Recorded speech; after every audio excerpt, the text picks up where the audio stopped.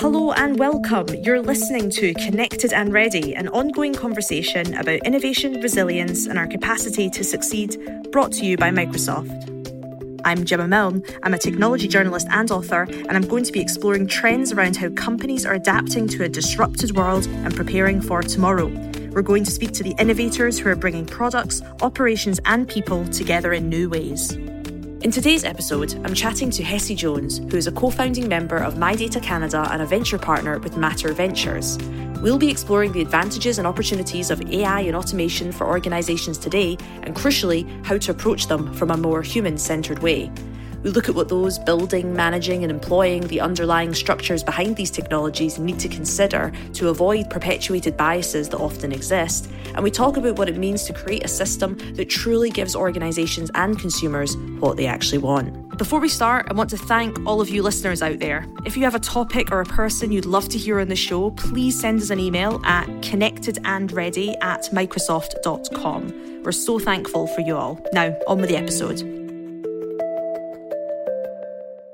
Hessie, thank you so much for coming and joining us on the show. Why don't you start by giving us a little bit of an introduction to yourself, what your role is, and what you're working on right now? Thank you for having me, Gemma.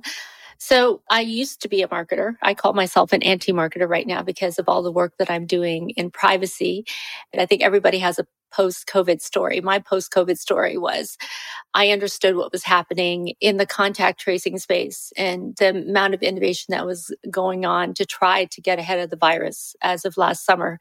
And I joined a group at mydata.org to actually start to develop what we call a human-centered platform that would allow people to have the right to self-determination, control of their information, but at the same time allowing the health authorities and other authorities to get the information that they need to make these critical decisions. So it's an adaptive platform that we're building that allows the formation of a data trust, where data is captured within predefined boundaries that are very purpose specific, and it's basically controlled by the user.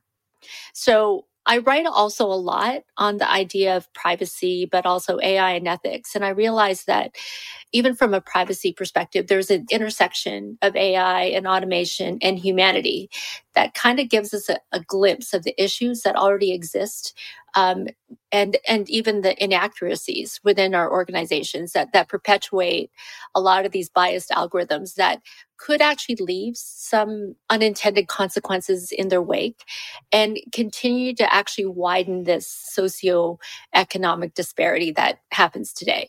So I'm in venture capital, and I have to admit I'm a nascent, a newbie in venture capital.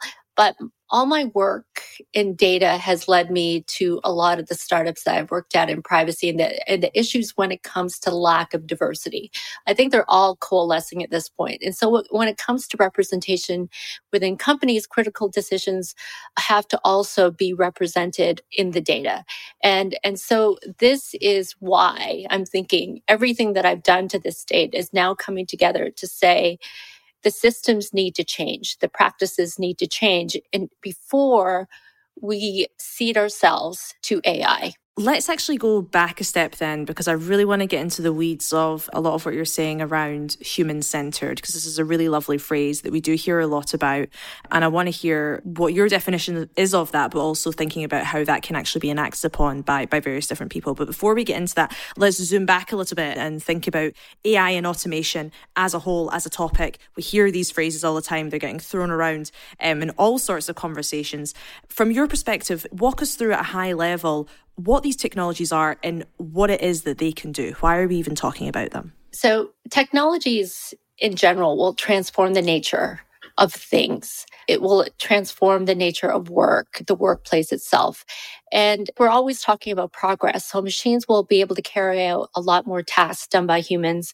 It will complement a lot of the work that humans will do and even perform some tasks that go beyond the capabilities of humans. Actually, I watched a show this weekend, Hidden Figures, and they talked about, this one woman who is an amazing mathematician. She could do everything on the board. But the minute they brought in the IBM machines, suddenly it could compute at much faster rates. So what we're trying to get to at this point is enabling automation in a way that creates a lot more efficiency and more accuracy to lead to much better decision making. So when I think of automation, I also think of connecting once disparate things. So that means less work and more convenience for humans. So look at this from the perspective of trying to get from point A to point B. And the workflow from a human standpoint is I have to get to this meeting, but it's not until next week. So the meeting has to be in my calendar so I don't miss it. I have to know what the address is. I also have to know how long it takes to get there. And I also probably need a contact number so that if anything goes wrong, I can contact the person I'm meeting with and let them know that I'm going to be late. So imagine a machine trying to interconnect all these systems that do this so that it'll connect the dots and be able to move things along so you don't have to do all that work. So all the information is already in your calendar. It notifies you when the meeting happens. It actually already fetches an Uber for you so that it picks you up at the right time so you're not late to the meeting. And on your voice command, it'll be able to connect you to the contact to confirm that you're on your way. So I see innovations like this, and even at the point where it removes us from being the middleman. There's an innovation called X.AI that does this, where it schedules meetings using their assistant named Amy, or Andrew if you prefer a male. But the idea is in the future to be able to connect the Amy's and Andrews of all our calendars. So our meetings are automatically scheduled for all of us. That's the kind of innovation that I'm talking about. And I think it's going to improve the things that we need to improve in our system and allows us to actually do work that's more important for us. Microsoft Power Automate is helping organizations digitize paper processes and automate time-consuming manual tasks. By bringing together robotic process automation, digital process automation, and AI together on a single platform, Power Automate serves the entire spectrum of an organization's automation needs. Watch a demo by following the link in the episode description. So let's go to the other side of the discourse. I don't want to say there's two sides, but the other side of the discourse in terms of what people are perhaps worried about these technologies. We've talked about why they are really exciting, why they're gaining momentum and so on and so forth. But there's now obviously a lot of discussion about various things that you touched on in the introduction, from privacy to bias to ethics and so on and so forth. And actually you mentioned X.AI. I have a little anecdote about X.AI, which I think perhaps encapsulates a little bit some of the concerns that people have around these technologies. And I'll start this by saying I used it a long time ago. Hopefully the technology has advanced since then. But I emailed somebody who had Amy as their email assistant. And I'd heard of X.AI, so when I got a response back and it had at the bottom X.AI, I knew it was a bot, so I didn't have to worry about it. But I emailed this person and said, I'm really sorry, I can't come to a meeting because I have a family funeral next week, so I'm not going to be able to make it. Huge apologies. Please let me know when a better time suits in the next couple of weeks. And I got a response from Amy saying, noted, can you do this day? Now, of course, that is a AI bot in some sense working in a really great way. It's understood the context. I can't make a meeting. It's asked me for a new date, but it hasn't said, gosh, I'm really sorry for your loss. And I remember that moment thinking, funeral's quite a common word. It's not a difficult thing for a computer to understand that, funeral means death. So I think it's these sort of examples that make people very hesitant about these technologies from an emotional perspective. But of course, it opens up the discourse of all the other things perhaps that these technologies could miss or misunderstand and therefore create some kind of result or impact on the person that's faced with it. So yeah, I would love to hear from your perspective. How do you sort of encapsulate, we've done the exciting thing about AI and automation. What's the worry that we all need to be thinking about and contending with? Well, I want to respond to your note about Amy, because right now, what we're trying to do is if businesses are going to include these types of solutions in their systems, it has to be done from the perspective of value. So what is it doing to my organization? Is it yielding a lower cost, a higher output? Do I have better customer service? Will it make an improvement on my bottom line? But the risk here is that businesses should not automatically give in to automation. There always has to be consideration for I'm sure there's a term called human in the loop, to audit for these types of instances, because Amy is not perfect. Now, mind you, in my instance, when I went to a meeting, the woman who met with me thought Amy was coming, so she ordered an extra coffee. So I said, oh no, Amy is not real. Amy, it seems real because I think to her, the conversation between email meant that she was getting everything that she understood. So from that perspective, it does work. But I think we have to be careful and always make the assumption that automation is not always error-free, and systems are subject to mistakes. And that mistake could translate into what is the cost of that service? What is the reputational harm to my business potentially? And what's the opportunity cost of that error?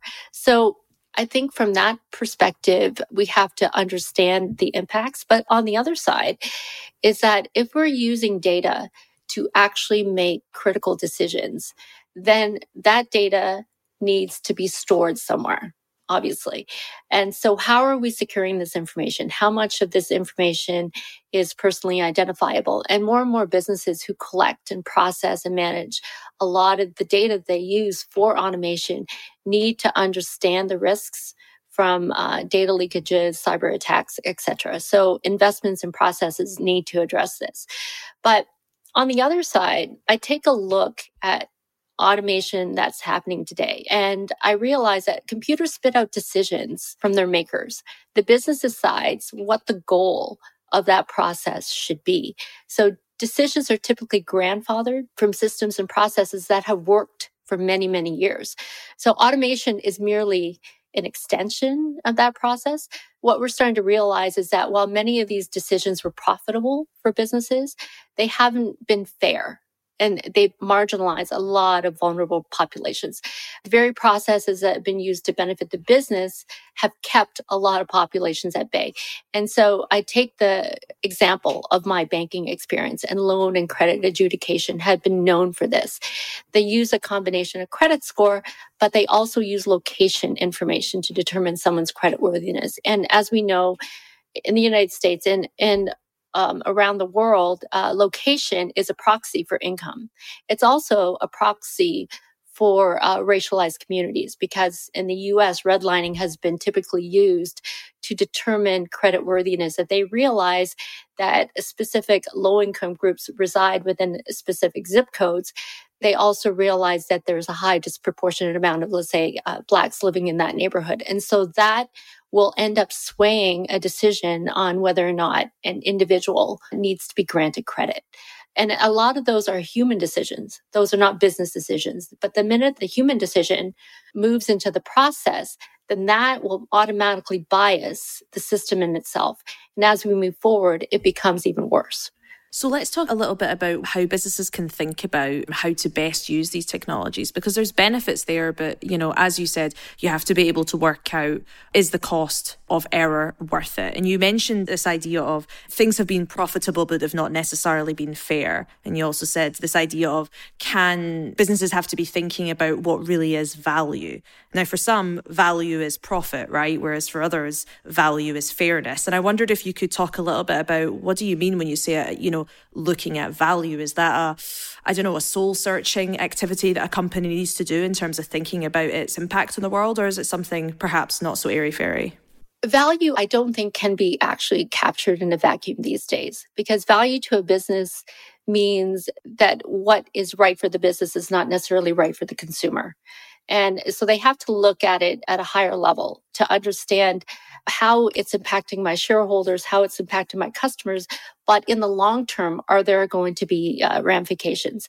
And so I look at this from the perspective as me as a marketer. I'll talk about my evolution, because this is how I think businesses should start to think about things, especially when they take in consideration the demand for privacy that's out there.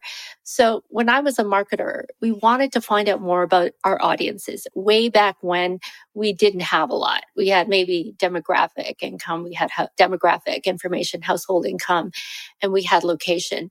What evolved through digital was that we had this whole host of data that we now had access to, that got us to think more about their intentions and who actually influenced their behavior, etc. So this idea of customer centricity was at play. We wanted to figure out their needs, their wants, their propensities, with the ultimate goal of figuring out what they would do. So after 20 years of this data marketing experience, I now consider myself an anti-marketer because I realize that we're crossing a very, very dangerous line. And I start to question whether or not business actually needs all this data in order to make sound decisions. So the bigger question is that if we took away the data control from, let's say, these big platforms, would we still be able to make sound decisions with less data? And would we be able to, at the same time, minimize the chances of our data being misused? So I look at organizations like healthcare, but I also look at insurance because they need the data to be able to ensure that they're providing insurance for the right people. They need the data to make sure that they're talking about the right person who had that specific diagnosis.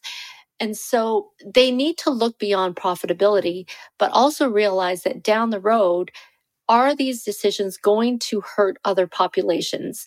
And will my business suffer from it?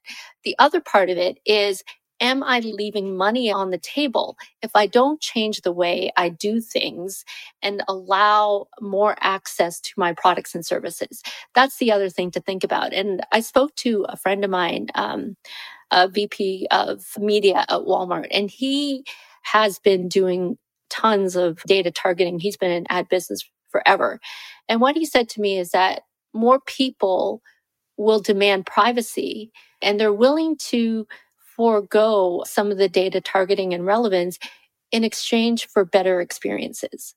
And so if that is the trade-off, I think that will be important. So now we're moving from a customer-centric environment to human-centric. So it means moving away from a practice where we collect anything and everything about everybody and try to predict what they do, to human-centric, where we give people the tools, the authority to actually assert their right to the self-determination when it comes to personal data, but it's fostered within an environment that actually caters to this very principle. And so if businesses are in line with that, can we somehow create innovation that provides benefits for both the organization as well as the individual? What does that look like then from a sort of practical perspective for businesses? Because everything you're saying makes complete sense. I can imagine probably most people listening to this would be nodding along and going, that sounds pretty reasonable. Yeah, we want to do that. But from the perspective of, governance structures, data ownership, data use and privacy of systems that already exist, or perhaps ones are out there that businesses are not currently using. I mean, what does it mean to really lead in this area? Is it, switching your provider or changing your CTO, or is it mindset? Like, what does that actually look like in practice? So there's a lot of work that's being done in privacy, and they're looking for ways to minimize disruption to the service, also minimize the risks of cyber attacks, because the centralization of data is the reason why a lot of this stuff happens, and also the dependence on data. So there's a lot of things to think about. So I'm going to give you some of my data principles and then tell you about some of the technologies that are out there. So the guiding principles for my data is actually, first and foremost, individual empowerment. All the individuals also at the point of integration, from the perspective of his DMV or his healthcare record or where he went to school. There's also personal control that I talked about of their own data. And the institution at the same time breeds this idea of transparency as well as accountability. Portability is going to be a huge importance so that wherever they go, whoever they see, they capture the right information within their wallet, within their phone, so that they can prove status. But the most important thing is that interoperability is going to be key. And the standards for interoperability are going to be governed by the bigger institutions that create standards in privacy. Like, what are the key things that countries need to know of that allow Jane Doe to move from point A to point B and has to cross a border in between? And like, one of the exciting innovations that's been there for many years is called verifiable credentials. And I spoke with two women who work for an organization called COVID Credentials Initiative.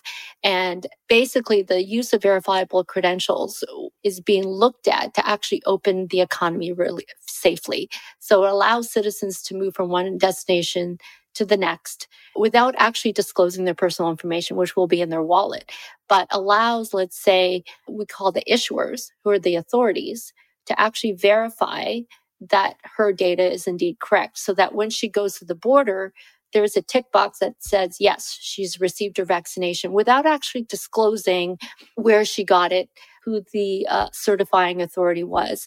The information is never passed from an issuer to a verifier. It's always kept with the individual.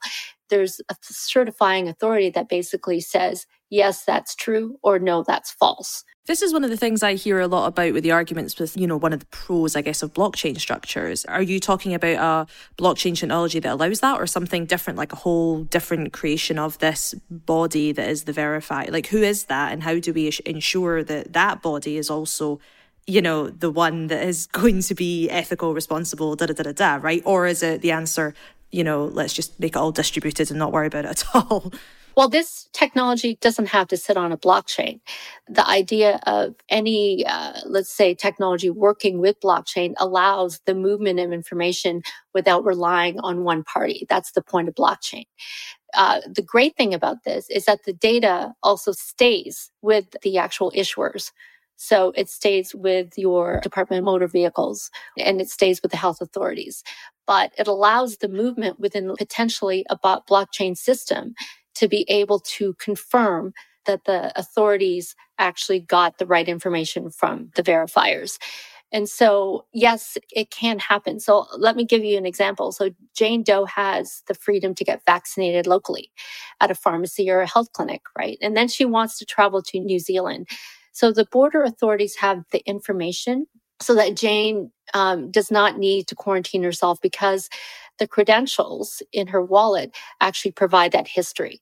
So she'll be able to go to that concert in New Zealand, present a specific credential, so she can actually hop through several identity systems while minimizing the risk that anybody actually knows where she's gone, who's vaccinated her, who she's met, etc. All of that is already within the credentials. So it allows her to preserve a certain amount of information to preserve her privacy.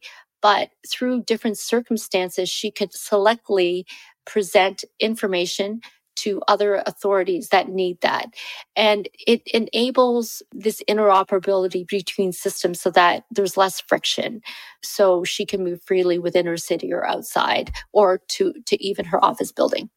Yeah, the nice example I always like around this is also proving your age in a bar, for instance. You hand over your ID, and instead of you giving that person your name, where you're from, your exact birthday, blah, blah, blah, realistically, all you need to do is give them, a piece of paper that says, I am over the drinking age. And I suppose it's that kind of removal of the other information, but also it sounds like what you're also saying is removal of risk of these other places having extra information that they don't need about you that perhaps then could end up somewhere that you don't necessarily trust, instead of just with that original place that took it in the first place that you do trust. That's exactly it. You're in control of your information. Think of the guy at the bar. He just needs really your age, and that's it. Yeah. So why does he need anything else? And you're absolutely right. Like, we don't need that in the future. Let's talk a little bit about, you mentioned data that's used to train AI models, and this idea of the grandfathering, which is really nice. I haven't heard that phrase before. This idea that there's an inheritance, literally, of systems, of ideas, of human biases when you're creating new models. So we obviously have spoke about how important it is that the data that's used to train these models is, as best as possible, trying to reduce this bias coming through those models. But what are some of perhaps alternative data sources, or maybe different kinds of models or different approaches that it can ensure these models don't have the same biases that the people creating it may have? So I think at the basis of this is, do we have to go back and scrutinize the training data to determine the levels of bias? Because in a lot of cases, that's where the problem lies. If you have a training set that's already imbalanced because it highly favors a specific group or a specific income level, etc., then we should be able to go back to that and say, well, let's now augment that training set to include people who've been disproportionately disadvantaged because of it.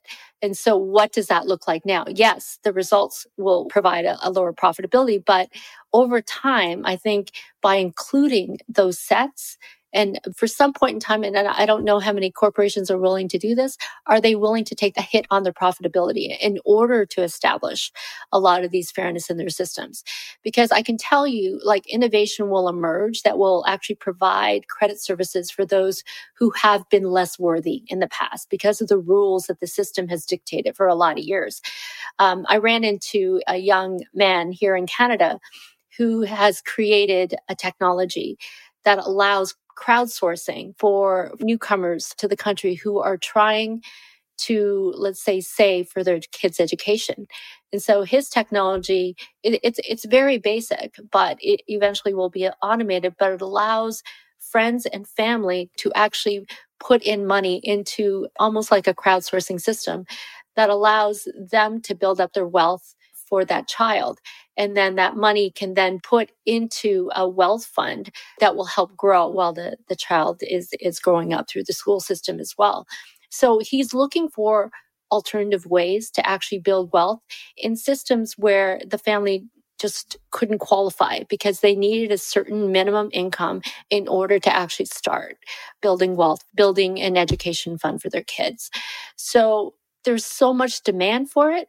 The problem is that no one is doing it, except for a few of them that are looking at these kinds of opportunities and how much profitable it can be if people just look at their systems and decide that they want to change it just a little bit. So let's dig into that point just a little bit more. So it sounds like there's people out there creating new organizations, new businesses, new charities that start with this problem and try to solve it. And then, of course, there's also, whether it's suppliers of new technologies or so on and so forth, that are providing the technical means for existing businesses to adapt systems and so on and so forth. What would be your advice for people listening who are at existing businesses, perhaps of all different kinds, who are going, we've got our existing systems, we have our existing business that doesn't have a central core mission of, privacy or whatever else. We're selling, beanbags or something, I don't know. How do we make sure that we are moving forward as a business in a way that is responsible, that's human-centered, and kind of touching on these points that we have today? What would be maybe the first steps for someone at that kind of business? What's the next step? Do they go back and talk to someone? Do they shop around for new technologies? Tell us a little bit about what your advice would be. If I was to put fear in people's minds, I wouldn't want to do that. But I will say legislation is coming. Legislation is coming to the point that they will start penalizing organizations that don't provide proper disclosure in their specific use of information. In Canada, we just recently launched our Consumer Privacy Protection Act in November. And that penalizes all businesses, regardless of size, 5% of revenues or $250,000, whichever is less. And that's a huge problem for small businesses and startup companies who are trying to make good on things.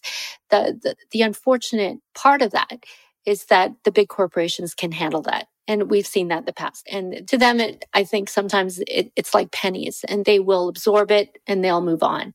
Like for businesses, they can't afford to do that. So I think the first step is compliance. First step is making sure that you have systems in place that, first of all, protect the information.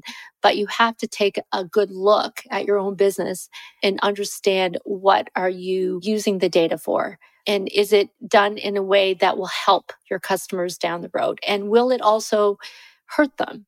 So those are the things that companies don't think about because they only look at the profit side of things. But I would also ask them to look at alternative ways where we could augment current data with new types of ways to make data, like synthetic data. Have you heard of synthetic data? Tell us a little bit more about it. Okay. So I've recently actually run into this in the last couple of months because I was interviewing a company out of Israel called DID, short for de-identification. And the way they're looking at privacy is to be able to fool the computer. So from an image perspective, I can have a picture of Gemma in front of me and I swear that's Gemma. But through let's say, general adversarial networks, they can actually change some pixelation within that photo so that it still looks like you, but to a computer, it does not look like you at all. Oh, this is like glitching and things like that. You hear a lot about sort of glitch activism in terms of trying to trick systems and whatnot with computers. Exactly. When you look at facial recognition and you look at the use of synthetic data and different processes to minimize the recognition of somebody's face from an accuracy perspective, use synthetic data also in a way to create your database, to augment your database based on, let's say, 1,000 pieces of labeled data. If you can do that in a way, and it's been done, to be able to build up enough of a massive data set so that you can build models out of it, it reduces the reliance on people's actual data and reduces the risk of surveillance on PII information. So from that perspective, it will be a huge market in the future. And people say, I know there's going to be an argument, because I've had the same argument about synthetic data being used to bolster deep fakes. And that's absolutely true. The difference is that if this is going to become commonplace, then what are the mandates from a governance perspective, from a legislative perspective, to make sure that people know that it is a deep fake? But to me, that's a small price to pay for reducing the demand on real people's data and the surveillance that we see that's happening already in China. We don't want that to come here. And here's the other thing is that for businesses, they now can create data where they never had access to it before, because you know how much it costs for label data. And most of the companies that have the data are huge corporations or huge social networks that have the ability to not only capture it, but they don't necessarily share it with anybody else. So for small businesses that want to be able to improve their systems, they can use synthetic data methodologies to be able to create this information for themselves. So bearing in mind all the things we've just been speaking about, various issues around the costs of perhaps bringing in these new technologies, the worries that businesses might have doing it wrong or causing harm or so on and so forth, how do businesses determine the best places within their business to utilise these technologies? I think businesses have to think about, first of all, where these technologies will benefit the most. And so if these systems are going to be used, to me, there's an important use in productivity. So look at their email systems, look at how they communicate to one another, look at how they collaborate. And can we hook up our email to our sales CRM, to our communication tools, so that information automatically moves from one area to another without us actually doing the work. So those are the kinds of things that are going to be important. But what we have to also realize is that the more that we create these integrations, the more we have to be careful about the types of things that we're communicating between these systems and within these systems. So keep in mind an idea that if the information that we have that we're talking about could be highly confidential, then maybe we move it more towards private channels, etc. Or we may move it towards like a phone call. So a lot of these have to be considered when you're actually developing the communications and the productivity tools within your system, how they're going to be used and to what extent we are always mindful of the privacy of the information that we're communicating. So building on this point around, you've sort of chosen this place or the area of business that you want to implement some AI automation, maybe it's a productivity tool or something else. What should businesses make sure they don't overlook as they begin the process of adopting or implementing these new systems? Yeah, so the things that they have to take a look at are, at the end of the day, they have to reconcile what is the objective of their company, what is the goal they're trying to get to. And by doing that, what could be potentially the fallout if we were able to get to that goal? So to me, it's like what I said before. There are always compromises when you try to do things faster, a lot more accurately.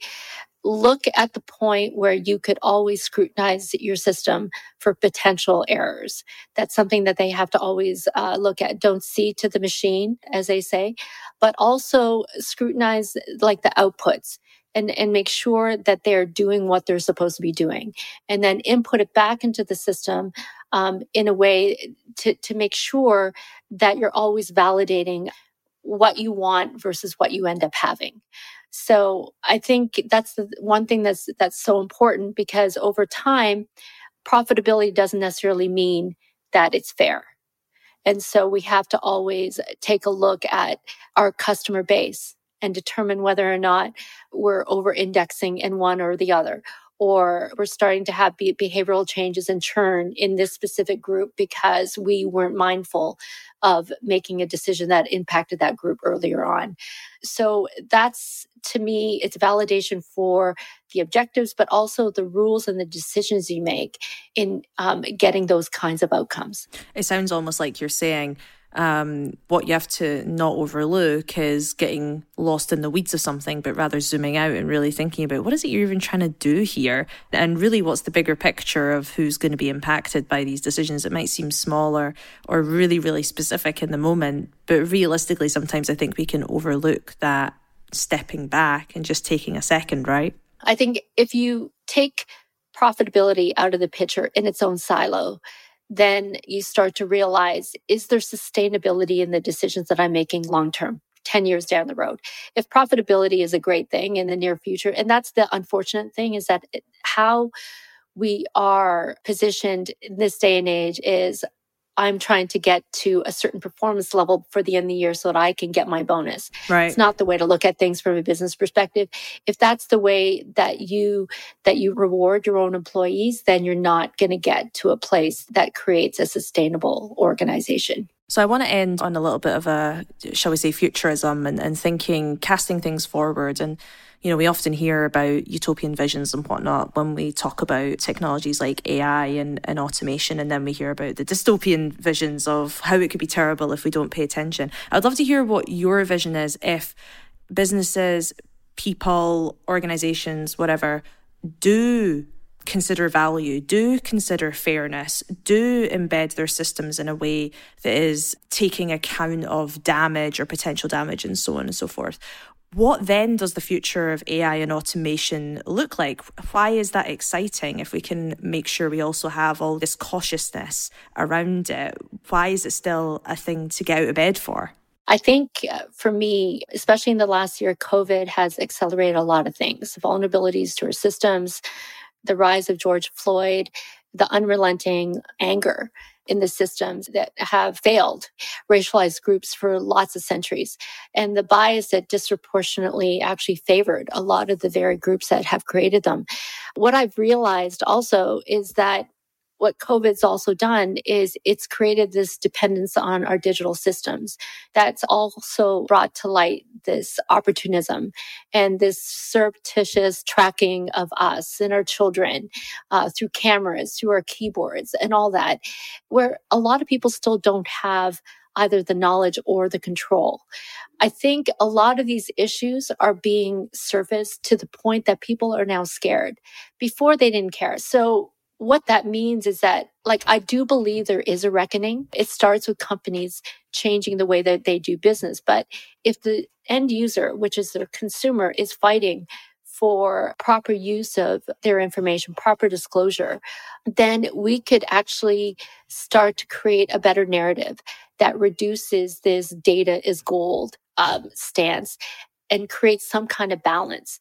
I think the future is about creating equity in these systems that never existed before. I mean, that's where we're all heading. That's why there's so much anger. So if you create equity, and in the midst of innovation, then the sky's the limit, because everybody can start to benefit out of these systems and can start feeling like they can live their life in a way where the opportunities are endless. And that has to be the same across the board, across nations, across people, across racial boundaries. That was a wonderful note to end on, Hesse. We're going to leave it there. Thank you so much for coming and joining us on our show and giving us a little bit of inspiration there, as well as instilling a little bit of the fear too, which I do think is required for these kind of conversations, but really also advocating for why this isn't something we just shouldn't do because it's bad, but rather why we should do because it actually opens up opportunities and makes the world a better place at the end of the day, as pithy as that might sound. So thank you so much for coming and joining us on the show. I appreciate it, Gemma. I had a great time. Thank you. That's it for this week. Thank you so much for tuning in. You can find out more about HESI's work and indeed some of the broader themes we discussed today in the show notes. If you enjoyed the episode, please do take a few moments to rate and review the podcast. It really helps other people discover the show. And don't forget to hit subscribe and tune in next time to continue our conversation about innovation, resilience, and our capacity to succeed.